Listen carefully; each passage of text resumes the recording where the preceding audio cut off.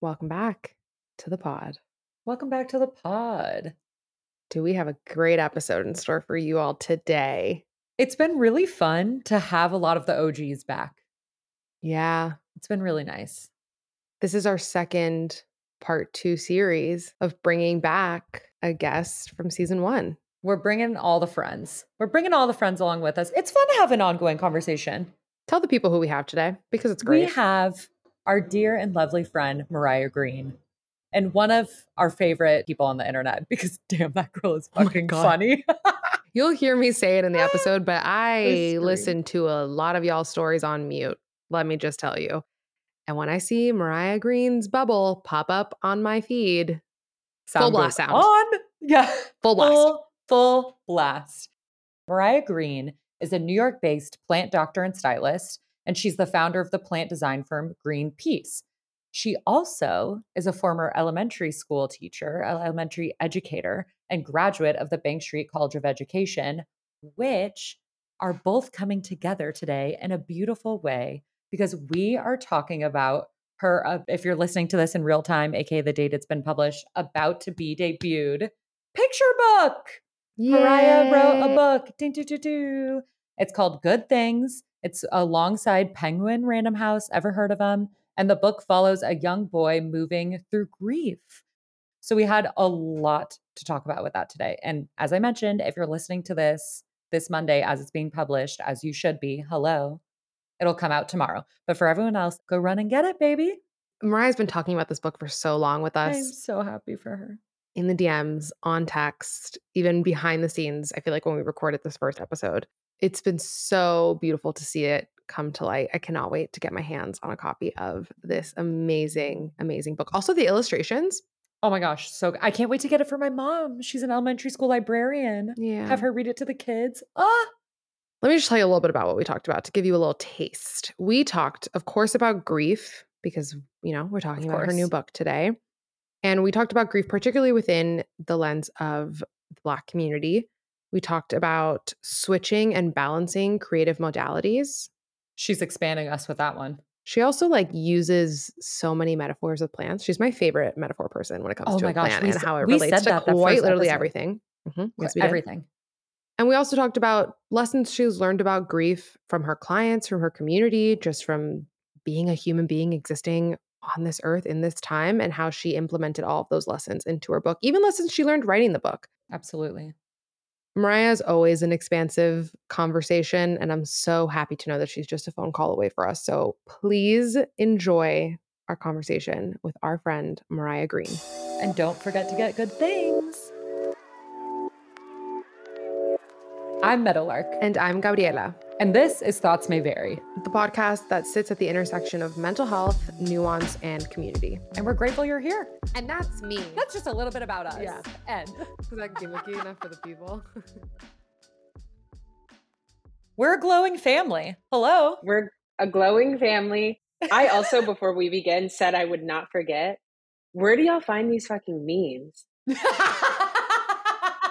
We follow people that share really good memes. Yeah. Okay. So I need to follow who you're following, but I also am just what amount of trauma do I need to experience in order to find these memes? Because they're not coming on my timeline. If you follow softcore trauma, yeah. They make a lot, and then that will start getting your algorithm going for the mental health trauma memes because they're funny. Of course, it's a trauma account, literally. That was the most validating question you've ever asked us in our lives because we pride ourselves on our memes.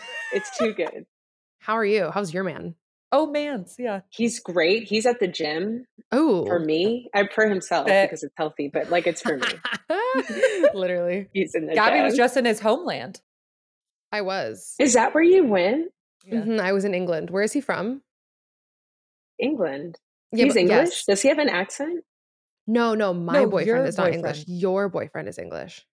Oh, okay. I was wait, are we dating cousins? Hold on. Wait, Yes, my boyfriend is English, and he lives right outside of London. It's going upstate type. Yeah. Cute. Tender. Yeah. Did you like it? Oh, I loved it. I mean, I always love going there. I used to go there a lot more frequently pre-pandemic, and it had been a good 4 or 5 years. So it was time. Damn. I know, it was really exciting. Oh my God, wait. Look at your cat. Why is she serving cut in the corner? Oh, serving. Look at that face. I was listening to our old episode and she was like jumping all over your kitchen in our old episode. So it only makes sense that she's back again. She literally runs this house. It's sick. It's a white couch and she is making this her bitch. It makes me sick. Yeah. I mean, I look at have her white face. couch money for once in my life and she'll go piss and then like lay down. She doesn't give a fuck. You can see it in her face. She does not give a fuck. I appreciate it so much. I can't believe you're doing this 3 hours later than us because my brain by this time already is like. Oh, I kept my brain very open and at peace today because I was like telling everyone like, no, I have a podcast later. Like you're not going to fuck up my wellness brain to deliver today. I didn't touch a plant today. I didn't send an invoice today. That's not what today is. Today's my day. We're here and we're ready. Co-host day. Yeah, absolutely. We can't believe you're back. We're really excited about this. You should be like the third co-host on Patreon. She's like, don't play with my heart. Your schedule's so busy. I'm like giving you more work to do, but I'm like, please come back all the time. Any excuse. I'll quit. Yeah. I'll quit everything. Please. Oh my God. That would be sick. If you hit me an hour before and we're like, come on the Patreon, I'm coming on the Patreon, bonnet and everything. Like, let's go. I want to do it. Dude. Let's go live on Patreon with Maryah. Oh my God. That'd be so much fun. Okay. It's happening. Okay, wait. We have a very important episode ahead of us because we have a very exciting announcement for you. Well, you have a very exciting announcement for everybody. So we like want to make sure that we dive right. She's like, what did I do? Something very important that we're going to talk about. I'm like, no, my nudes leaked. Like, what's going on right now? Every morning. We're pulling them up now. Like, what's going on? No, every morning. iCloud's been hacked. Bro, wait. Pause before anything else. Hold on. Has anybody seen the new Black Mirror? No, and Aaron and I have talked about it every day for a week. We watched it last night, the first episode. Have you seen it? I'm trying to watch the first episode. How good is it? I decided to save it for the weekend in case it really like rocked my world, and I just decided to be a little hollow shell. It is very low vibrational. No, this one was fine. Oh, the first one was fine. I haven't seen the rest. We started to. It involved murder, so I got tired and I went to sleep. But the first one was fine. Bored. Yeah.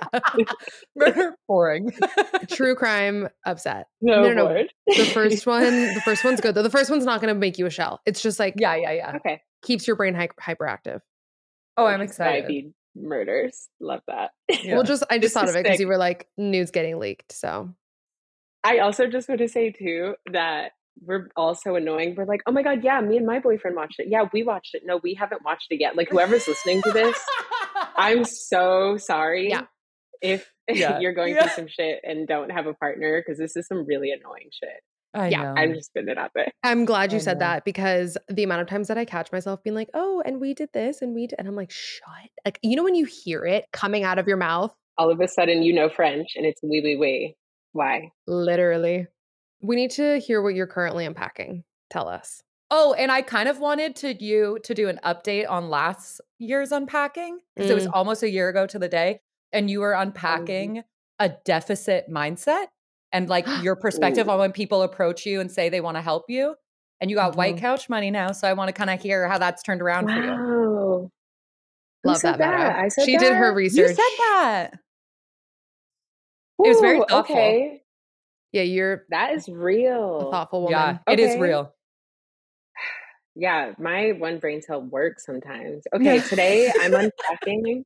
Shit, why didn't I remember this from last time? I could have prepped something really fancy, but now I'm no. Rick, give it to us for real. Yeah. Okay, today I'm unpacking that the job is done. Anything that is meant to be mine is already mine. Like in some Sissa type shit. Yeah. Like it's already done. It's done. Like have a seat, enjoy the popcorn, close the shit. Like just chill. It's all just sit still. Yeah. We like to say resting in joy versus resting in anxiety. Like while you're waiting for the thing to come through, you know it's coming. So why wait in anxiety if that makes no difference to the outcome? Wait in your joy. It's such a waste of time. Yeah. And it's funny because in my gut, in my soul, I know that to be true. Yeah. But something about feeling the anxiety while waiting feels productive. Oh, good point. Yeah. Yeah. Yeah. Because it feels like you're controlling something. Yes, exactly. Yeah. It feels like I'm controlling something. And then I have this fear that 6 months later, it will not have come to pass the way that I thought this thing would. And I'm going to beat myself up and think, oh, you weren't prioritizing that. So I equate prioritizing something to literally shitting my pants anxiety. Worrying about it. Yeah. And that's not fair. No. Yeah. There's a very delicate dance that I'm currently trying to master where like it's okay to have a little bit of fear driving you and like a little bit of like a motivator to like, you know, some people don't agree. I don't think Meta fully agrees with me, but that's fine. But no, I do. And I just use different terms, I think. Yeah. Different adjectives for the same thing. Let's fight. Right. Thoughts may vary. Let's fight. Me and Meadow fighting, a very interesting sight to see. We're like, I just feel that. Yeah. I hear you. I hear you. That. I'm okay with like a little bit of fear motivating me, but it's a very delicate dance of like, I want to live in that joy and I want to like exist knowing it's already done, it's signed, sealed, delivered, but also being like, but bitch, you need to put in the, like, you need to co-create. Yeah. You know, I always talk about the fucking stress curve too. So like a little bit of stress, it's like picture like a normal bell-shaped curve. This is stress, this is productivity. So like a little bit of stress, you need to light a fire under your ass to get some shit done. Otherwise it's like summer break. I don't want to do anything. I'm on the couch all day. All the chores go out the window. Versus if you're too stressed, then your productivity is low because completely you have too much going on that you just want to Netflix binge Black Mirror and go to bed. Like it's too, you don't even get started. So you have to have just enough stress to kick your ass to be productive, but not so much that you like fall into burnout because you're so. Have you mastered that, Meta? Fuck no. I played with that all the time. You were describing that shit like you pick it up from CVS. Oh, like, I've had to teach people that concept since 2012. So I'm very familiar with the concept and I think about it all the time. So I think I'm quicker to recognize when I'm out of that optimal zone. But of course, I'm a fucking Libra. My whole life is going to be about striving for balance and never achieving it. Like that is my fate. Yeah. that's Wait, the cross Gabby, I what's bear. Your sign? I'm a Taurus. Okay, Libra, Taurus. What are you Obviously, again? Leo. Yeah, Leo's only asked. Did you see the thing? Leo's asked other people's signs so they can tell everyone in the room they're a Leo. Leos love Leos. Leos love Leos until they don't like Leos. Are you wearing a shawl? No, I had to get a blanket. I don't know why. It looks sunny outside, but it got cold. She's a refined woman. Imagine the judgment in my voice. Yeah. That's a spider. I'm actually very into the shawl. Iconic. Pasha. Love Shout that. out. Yeah. Can we close the loop on the deficit mindset? Where am I at with that? I think I'm doing a lot better. And I kind of like tested myself on that a few days ago. My deficit mindset was coming from a space of not giving myself grace, of course, and also me trying to predict that something will go wrong before I even try the thing. And so if I just in my mind tell myself, oh, these are the three reasons this could possibly not work out, then I've at least planned and been in a tiny bit control. It's all about control, right? But now today I'm like, oh no, it's fine, whatever. Because I can think back. So my therapist, we do this exercise. She gives me this little sheet, and one of the things on there is you take your thought and then you find evidence to the contrary of that thought. Love that. Yeah. Live for it. She reads me for filth every time. Hell yeah. We look for evidence. I'm a detective in that bitch, and I always find evidence to the contrary. And I'm like, oh, everything's actually okay. I love that. Hell yeah. The TMB listeners love an exercise. They love like a chart. They love a tangible tool. Yeah. We love a tangible tool. So thanks for that, Gem. Oh yeah, of course. And one of the other ones is, let me think about it. But it's a great exercise, and maybe I can even send it to you, and we can memify it and then share it. I would love to. Our dream come true. Our absolute dream. Happy to. Now I'm pivoting because we have a lot to talk about. Let's get to the point. We have something very exciting to talk about here. We need to talk about good things. I dropped the album. She's a fucking author. She's an author. She's an author. She wrote a children's picture book.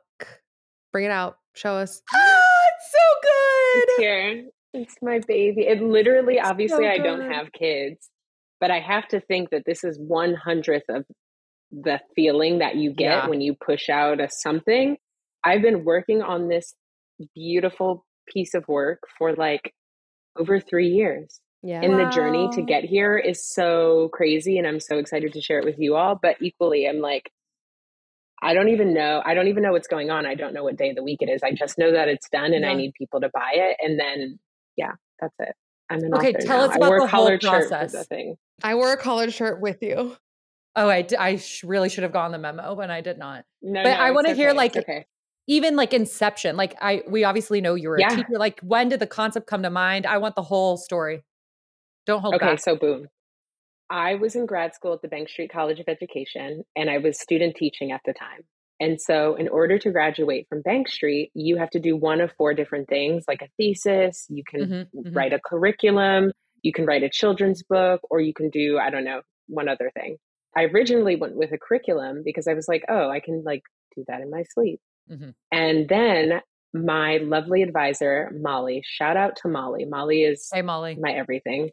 Molly was like, you need to come into my office. We're going to chat. I really think it's a missed opportunity if you don't write a children's book. Just try it. Just do it. And I was like, okay, fine, I'll write it. So I write this thing. It's 2019 and I graduate in 2020. Right before 2020 hits, I get an email, and I'm doing the plant thing on the side at this point. So I'm like little Greenpeace doing my thing. I think New York Times, Good Morning America, all that stuff had happened. So I was pretty established in that, but also just trying to finish school. So then I get an email from Penguin Random House. Like, how did you get this number? Shut up. And they were like, literally, Ariana, what are you doing here? Definition. What are you doing here? So they're like, hey, Maryah, we love all of your plant work. We're wondering if you're interested in working on a coffee table book about houseplants. Wow. And I was like, oh shit, this is fire. This is my moment. Like, this is something that I can own. I'd been craving something that had my name on it and not like brand X Maryah or like Mariah's collabing with. And so I was like, okay, this is amazing. And then my second thought was not to be ungrateful, but it was like, I'm so fucking tired of these coffee table books about plants and how to decorate your space. The money that I'm spending on these coffee table books is money I could have spent on my damn space. So that was where my head went. And so I responded, and probably in like a rush, like, hey, thank you for the opportunity, blah, blah, blah. However, I'm wondering if you're interested in me working on a picture book, because I'm working on that for grad school and it's due in a couple months, and I'm happy to circle back and give it to you. And the woman goes, yeah, that sounds great. Just let us know. But it was the type of email that was like, yeah, sure, whatever. Like, we're not going to not take a manuscript. So I was just like, okay, whatever. Months later, I follow back up, and I had all the courage in my body to follow back up and send her this manuscript. Never written a book before, never done anything. This was just my little senior thesis. And so I send it in. Fuck yeah. Proud of you. Thank you. Even that step, like if nothing came from it and you just did that, that is huge. Yes. 100%. Massive. Yeah. And I had it in the back of my mind the whole time I was working on it, that I need to send this back and it cannot not be great. So I send it over to Miss Jessica. And Miss Jessica is like, we love the story. And just like, I'm paraphrasing, of course, it was a lengthy, meaty email. But ultimately, we were looking for something a bit lighter. And for a picture book, we were kind of just hoping for something a bit more commercial and whatever. For context, this is during June of 2020. So the height of Black Lives Matter, the height of like all of the rage and everything happening in the streets of the US or everywhere. But it was that time. I responded to her and I said, thank you so much for the feedback. Respectfully, it was the hardest email, hand to God, the hardest email I've ever written in my life. I said, I can't think of anything more commercial or present right now than a story about loss and how Black children can deal with that and experience grief. For people to read a story and to be able to point out this is what grief looks like in not only kids, but in Black boys specifically. I paraphrased like it was actually like 6 paragraphs. She probably was like, you're a psychopath. And so I sent that, and a day in my mind though, I'm going to keep it real for a second. One of 2 things I thought was going to happen. She's going to respond and be like, hell yeah, we want this book. Or they say they don't want it and they disagree with everything. And then I tweet this and now everybody's in trouble. And then another publisher wants to work with me, which is spicy to admit. I don't even know if I should say that out loud, but that's kind of what I was thinking, because I was like, how is it Shoot that your shot. like publishing wants a diverse audience of authors and stories and whatever, but like these but are the not that stories and they're diverse hard to to grapple cover. with. Also, like, it would have given you also an illuminating thing of like, if they would have said no, then you could have had the clarity to be like, and great, because I don't want to work with somebody who doesn't see the value in this. Absolutely. Yes, exactly. And so, to their credit, they responded and said, again, paraphrasing, we have a responsibility as a publishing house and whatever, blah, blah, blah. And so, thank you for enlightening us and for holding us to the fire and all of this. And I feel like not only was it well received, but it also was a moment of reflection for them, because then we also had a phone call, and there was no deal or anything at that point. It was just like a phone call. And like, how nice is it to just receive a phone call after you've just delivered a heartfelt story to a publishing house? All that to say, they gave me a book deal.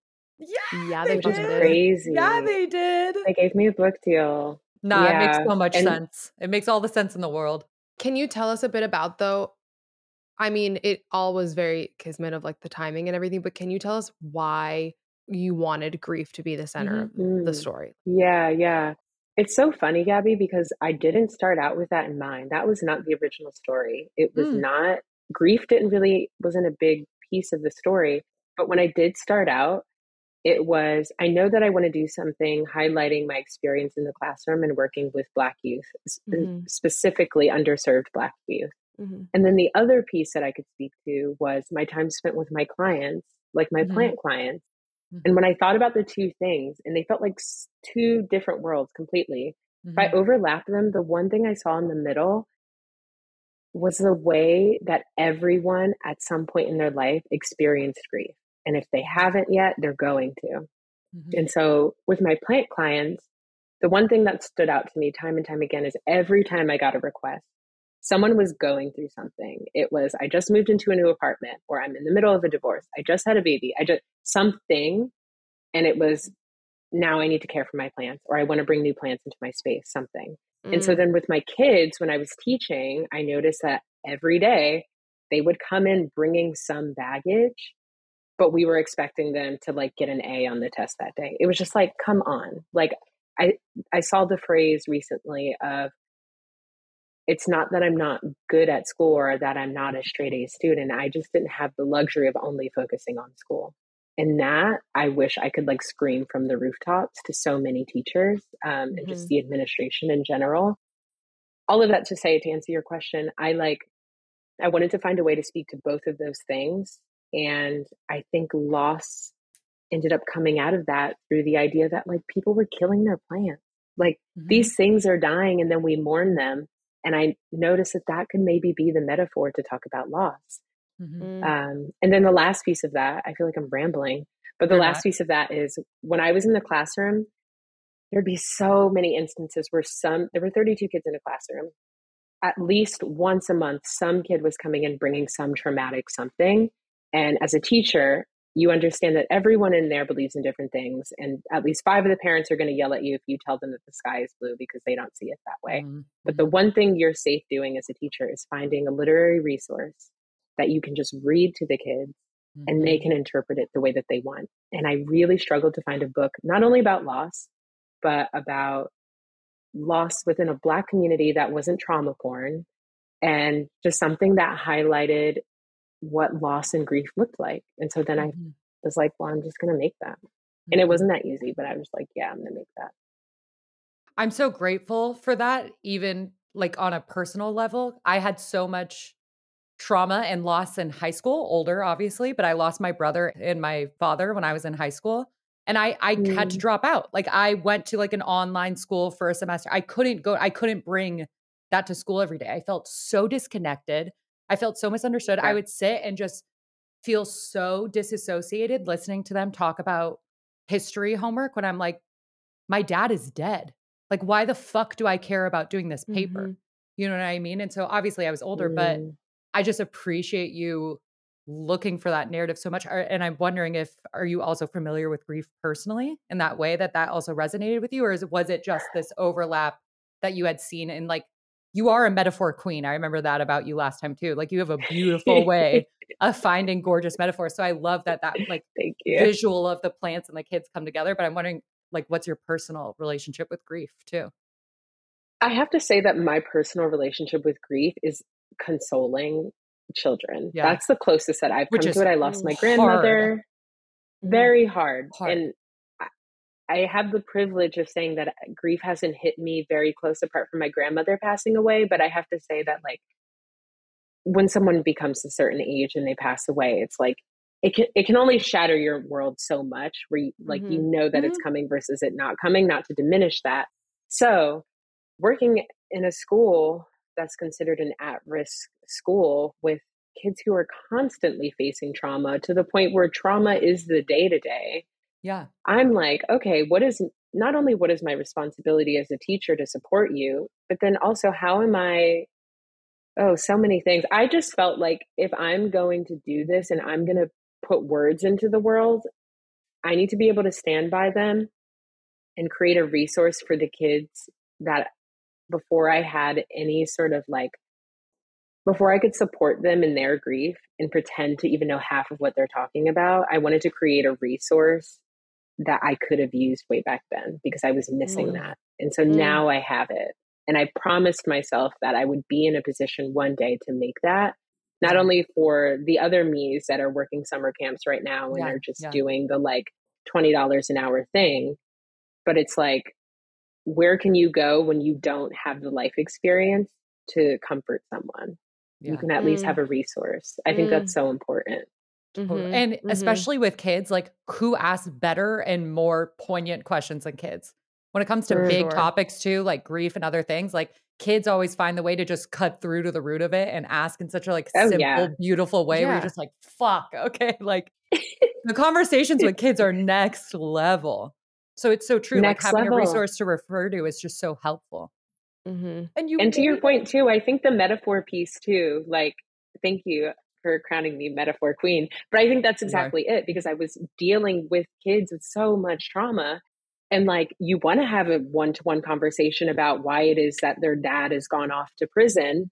But it's like, wait a second, you're 10 years old. I'm not allowed to be talking with you about this, but maybe I can find a metaphor about that one time that I lost something. Doesn't come close, but there's a metaphor that we can speak through here.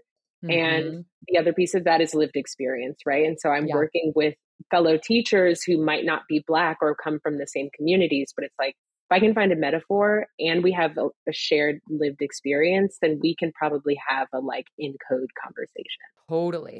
Totally. Just as a society in general, like we're so uncomfortable with talking about grief. It's not something that you're taught to talk about. And It's not death. something Oh my just God. so No one will talk about it. Yeah. I'm sorry for your loss. Like it's so we don't have And the then I'm tools. consoling you because you said I'm sorry and now you're uncomfortable about my grief. So now I'm consoling you at the fact that I've healed through my grief, but you can't handle me bringing it up. Don't get me started. I feel very passionate about it. Just from my like witness perspective, it's become such a very like isolating experience where it's one of those things that like we're not taught to like move through together in a space as a collective. We don't know how to talk to each other about this. When you were growing up, was that a conversation that you saw? Yeah, anytime we talked about death or loss, it was in relation to religion or like Christianity, or they're in a better place, or like it was God said it was time. And it was just like, did he? Like, that's kind of whack. Right. Like, Yeah. Right.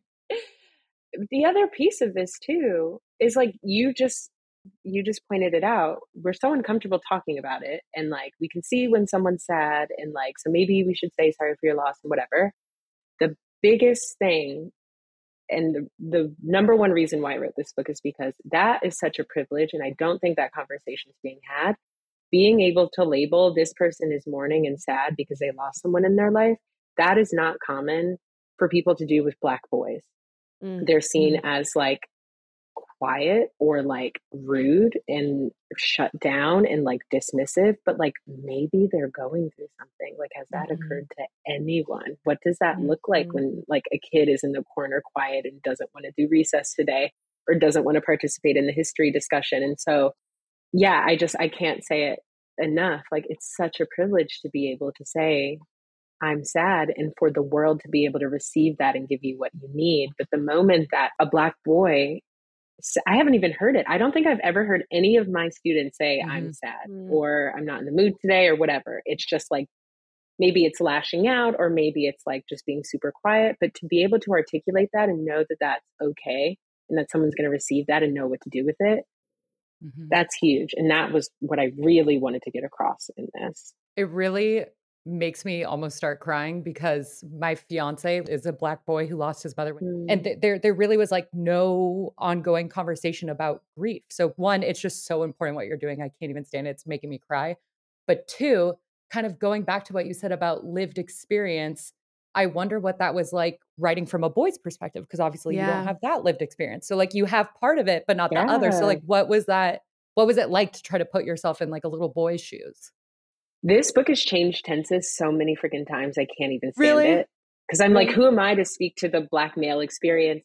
But also, if I'm not going to do it, someone's not going to do it. And then like, it just bounced around so many times. And so I decided to go with describing what Malcolm was going through. I'm not going to be Malcolm, the main character. And so I ultimately made that decision because I just wanted to tell the story based on what I've observed over the last few years. And the story from a Black male's perspective will come in time. That's not my responsibility, in the same way that I would not want a Black male to talk about what my experience would be. You know what I mean? I just kind of was like, let me check myself and like, what is it? The road to hell is paved with good intentions. I'm not going to say I'm doing a good thing for the sake of it. I'm going to tell the story the way that I've observed it. And I think time and time again, if I was ever stuck and if I was unsure if I was like doing this the right way, I think, okay, if my eighth graders from, oh my God, 2017 were here, would I feel comfortable reading this to them, or would they call me out like, Miss Greene, what the hell is going on page 13? Like, that's how I would check myself. Hell yeah. Hell yeah. Were there any I mean, I'm sure there were multiple, but were there any specific lessons that stand out to you that you recognized or learned while writing the book? Like about herself or about the grief? My life. Both. Or all of it. Yeah. Just all of it. Because also like there's a lot to be said, obviously from the grief perspective, but then also from the perspective of like, you're switching between like creative modalities, you know, like you're. Oh yeah. Speaking of multi-hyphenate. Yeah. Like you're unlocking a completely new part of yourself. So that question is broad. So take it as you will. Yeah. I'll speak to the book specifically first. My partner, Nick, I would constantly go to him and people I love to be like, what do you think of this part? Is this clear? Or I would look for validation and also just advice, which is normal during this process, I'd say.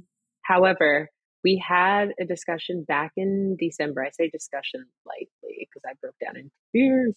No. But he gently told me that there comes a point when the creative process has to stop. My final draft was due and I'd submitted the final draft, but then I sent 2 follow-up emails to the publisher saying, actually, can we do this? Actually, can we do this? And he's like, he described this metaphor. And I can't remember which person in his life told him this, but you have a blank canvas and the artist is painting, and then you look at it and it's beautiful, and then they paint over it and they extend the drawing and it looks better and better and better each time. And he keeps going. And by the time he paints for the 100th time, it's a black canvas. And you could argue that it's completely ruined because it's just black now. You have to decide.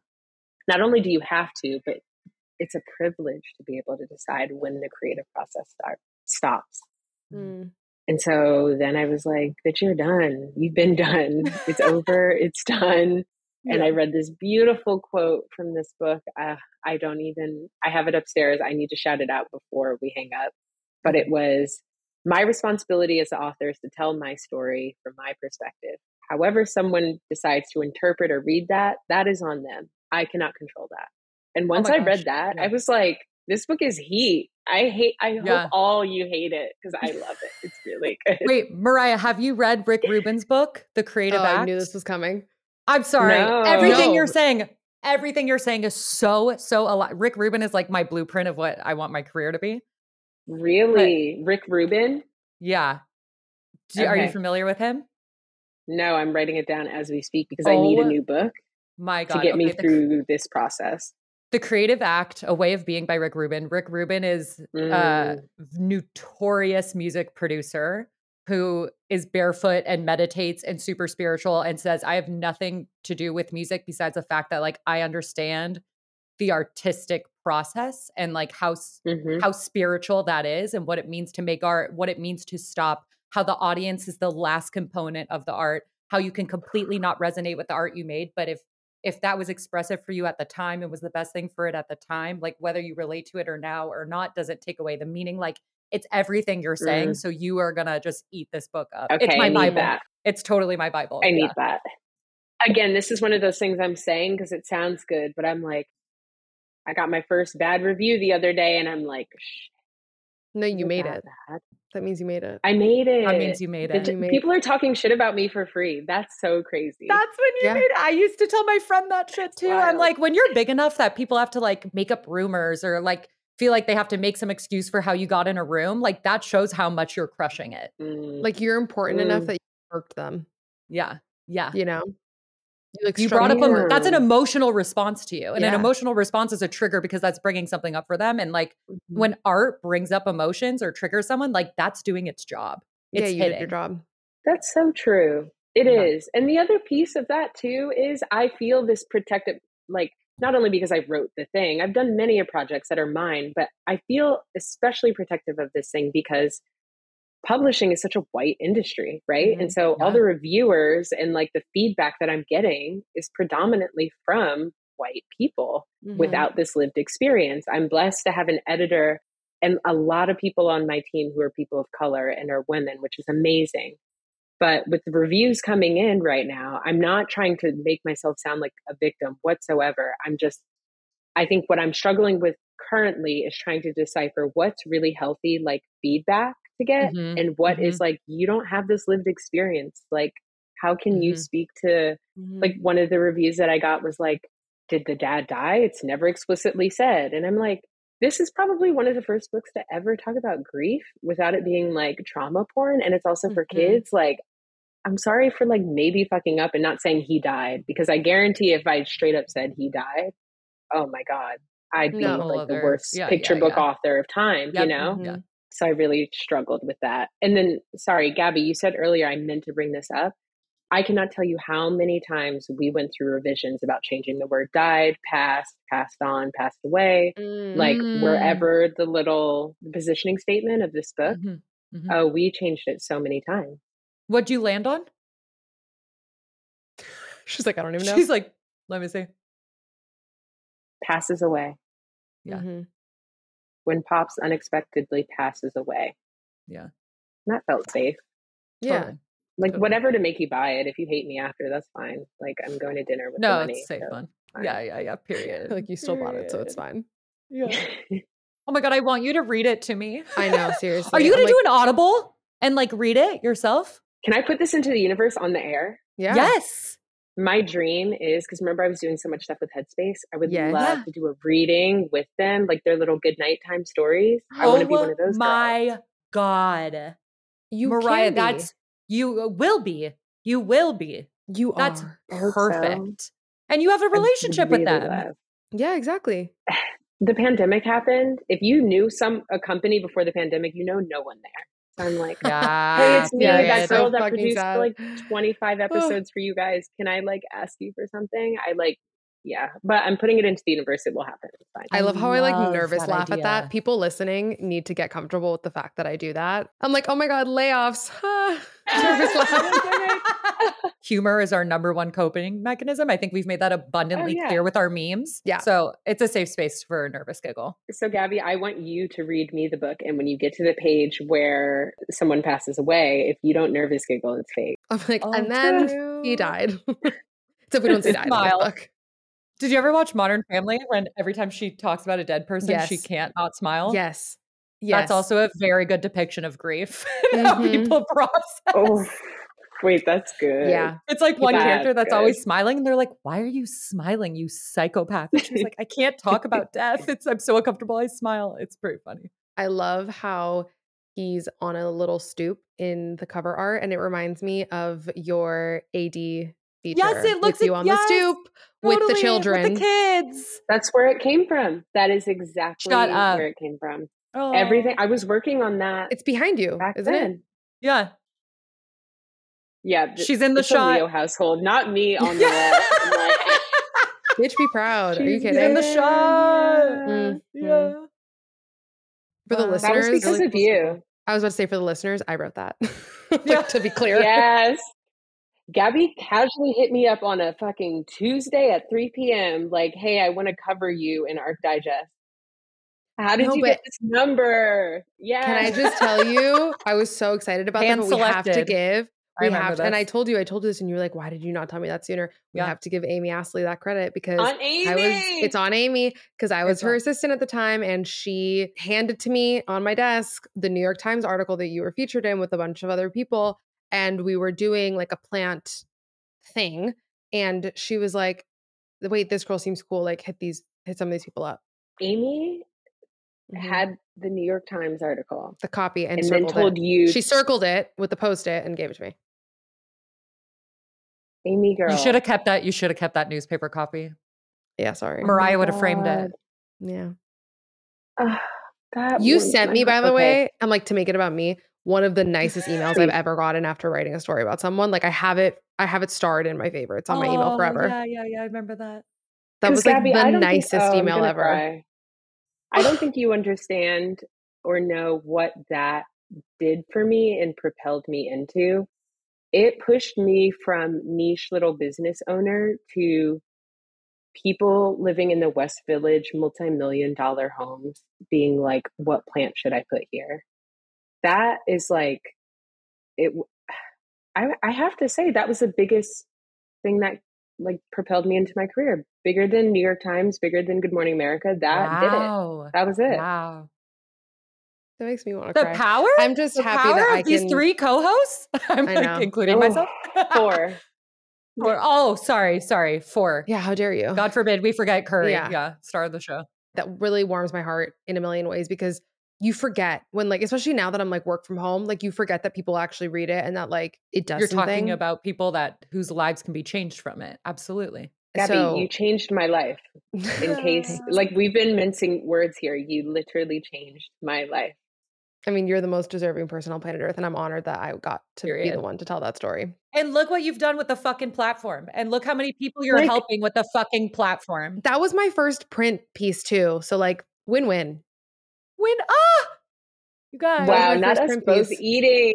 Yep. Wow. That's how we like it. We love you, Maryah. Thank you for doing this. Seriously. I love you guys so much. We love you. Truly. Please can it not be over? Every day. Never. No, read us your book. I'm going to go take my blanket, lay down, read us a bedtime story. I honestly would love to. Can we also, okay, you guys normally, I was going to say you guys normally run the show, like it's not your show. You guys normally run the show, but I kind of want to throw something out there. Ooh.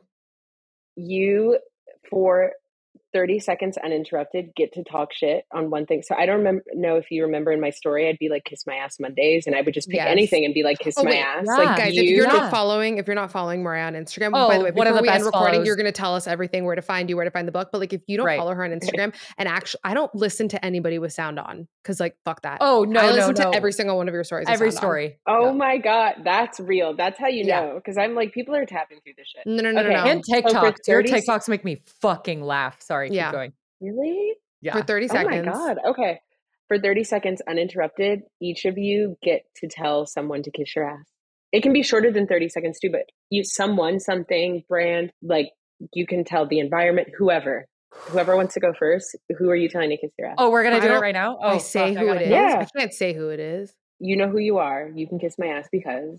Okay, you know who you are and you can kiss my ass because mental illness is not an excuse to act as an asshole. And I've met a lot more people, a lot more mentally ill than you, and they don't treat people a fraction of what you do. Grow up, take accountability, do some healing. I don't want to fucking see it. Big purr. Purr. Gabby, if you're not going to do it here, you will be sending a video and I will be uploading it to my story. No, I will be doing it here. It's just Meadow knows that like I have a rap sheet of like. Yeah. No, she's cycling through which one she's going to choose right now. She's going through the Rolodex. Can I tell you what my mom wishes? Oh, yes. That woman, absolutely. we land in London and I get, For anyone who's actually met my mom, you know how funny this is because my mom is like she's earned it. Okay. She's earned the title, but she's bougiest bitch in town. Let me just tell you. Yes. And as she deserves to be. Apparently, so we flew British Airways and apparently they only fly the older model planes out of Miami. Airline tickets right now are psychotic, but that woman has points up her ass. She's like, booked the business class flight for herself, whatever. She calls us when she lands and she's like, let me just tell you that the business class flight with British Airways on this old model plane was the worst thing I've ever sat on. She's like, the chair, the this, that, just going off on this like business class fucking seat. And I was like, Mom. But then I took that same plane and I called her and I said, you were right. You were correct. You were correct, the lady. Ghetto. It just, bitch. You know what? Okay, I'm sorry. It was supposed to be a lie flat seat. This is what I'm going off on. It was supposed to be a lie flat seat. Do you know what this bitch was? It lied down up to like your ass, and then it was a footrest on the other side that you had to like with a lever, like go like this, and then that would come down and you would put your feet up. But guess what? There was nothing holding up your calves. No. And I'm supposed to nap in that bitch? No, that's absolutely weird. not. Yeah. Hell no. No, I'd be pissed too. No. I get it. False advertising. Yeah. Okay. Yeah, false advertising. But then on the flight home, I took the actual like updated plane and I had a cubby. I was straight chilling in there. I was comfy as can be. But listen, points, guys, get a good credit card. Like do your research. There's also like all these websites that you can figure out of like what credit card is best for like, what NerdWallet. It's yes, like my favorite resource ever. Yeah. I keep that thing on me. I am credit carded up. Might not have a poppin' savings account, but my points stupid. I'm just going to throw a story out there before we go. The first time I went to London to see my mans, he had me on a business class flight. Yes, he did. And when I tell you, I was acting so different on that BA flight. Literally. Literally. For rent. Can you put this in the captain's closet? Like all of it. Because I can't. Yes. Sorry, I can't. No. I can't reach. I can't do it. I can't. Oh my God. Do you know what that fucking reminds me of? Simply can't. No, simply can't. When I first started dating my boyfriend and I met his mom for one of the first times, who I'm obsessed with, she told me, she was like, sweetie, just wait. The day's going to come where you're all of a sudden going to forget how to pick up the grocery bags. You're not going to know how to carry a case of water. Your arms are going to stop working. And I was like, ma'am, that's already happened. Yeah. I saw this man's height and what his arms looked like. And I was like, I can't carry anything. I don't know what you're talking about. I can't carry that. Sorry, I simply can't. He tucked me into bed he's last a Leo? night. Leo rising. She's a Leo. Oh, he's a Leo rising. Oh, okay. You're good. He's a Capricorn. Good. Okay. Oh, yeah. You're good. Yeah. And Meadow, what is your partner? Taurus. Him and I are the same. Gabby and Aaron are the only two people that say no to me. They're like the very same forceful, loving figures in my life. They're both my husbands. Forceful, loving figures in my life. A lot. You and Aaron are the only reason why I get anything done or that I have like any semblance of a brain is you and Aaron. That's not true. But I do say that Meadow is my leash child. Like she's the kid at Disney that is on a leash. I am the leash child. Yeah. Oh shit. T. Yeah. I'm like the little airy. The awkward laugh. You're like really? No, it's our dynamic. It's truly our dynamic. Good. I'm good with it. I live for it. I love you guys. We love you. Okay, wait, we have some tea to talk off there. Tell us, is the book out? Is it pre-orders? Where can everyone get it? Yeah, of course. Please plug your Instagram and TikTok multiple times. The book comes out August 1st. Yes, it's available for pre-order right now, but my preference is that you wait August 1st. Do you want to know why? Because in real Leo fashion, my birthday is August 1st. Yes, it is. Oh my God. It's sick. I didn't pick that date. Your child is going to have your same birthday. Oh my God. I really don't like that it's on my birthday because I feel like I've decided I'm going to put my phone in a drawer. I'm off the grid. Like I'm done. I'm paying someone to run that day for me because my birthday is still my birthday. Yes. And like, good job. I'm already we already cry on our birthdays anyway. So it's like, why am I going to give myself a reason to cry? So, yes. Good job. The book comes out August 1st and it's available for pre-order right now. It's $18.99. We all got $18.99 sitting somewhere. Fuck yeah, buy one for yourself, your sister, your auntie, your cousin. It's a good gift. It's out. It's a great gift. Such a good gift. Buy it and donate it to your local children's library. Yes, you can. Elementary school. The other thing I'm telling people to do as well is go to your local bookstore and tell them, hey, have you heard of this book? You should sell it here. So even if you don't buy a copy, just like nudge someone who can buy a copy or a business, because those are the sales I really need. Totally. I'm already lining up the bookstores that I want to take it to. And drop the handle, baby. Drop all your social. Oh, yeah. You can find me at Greene. Shout out to Instagram for still not giving me a blue check, even though I'm really an author now, but whatever. And you can find me on TikTok at Maryah Greene, or you can find me on Greene.peace, but Maryah Greene is more messy. Yes. Love it. We love the mess. We love her. Thanks, Maryah. We love you. Thanks for coming on. Love you guys. We'll see you again soon. Yeah, we will see you so soon. Ciao.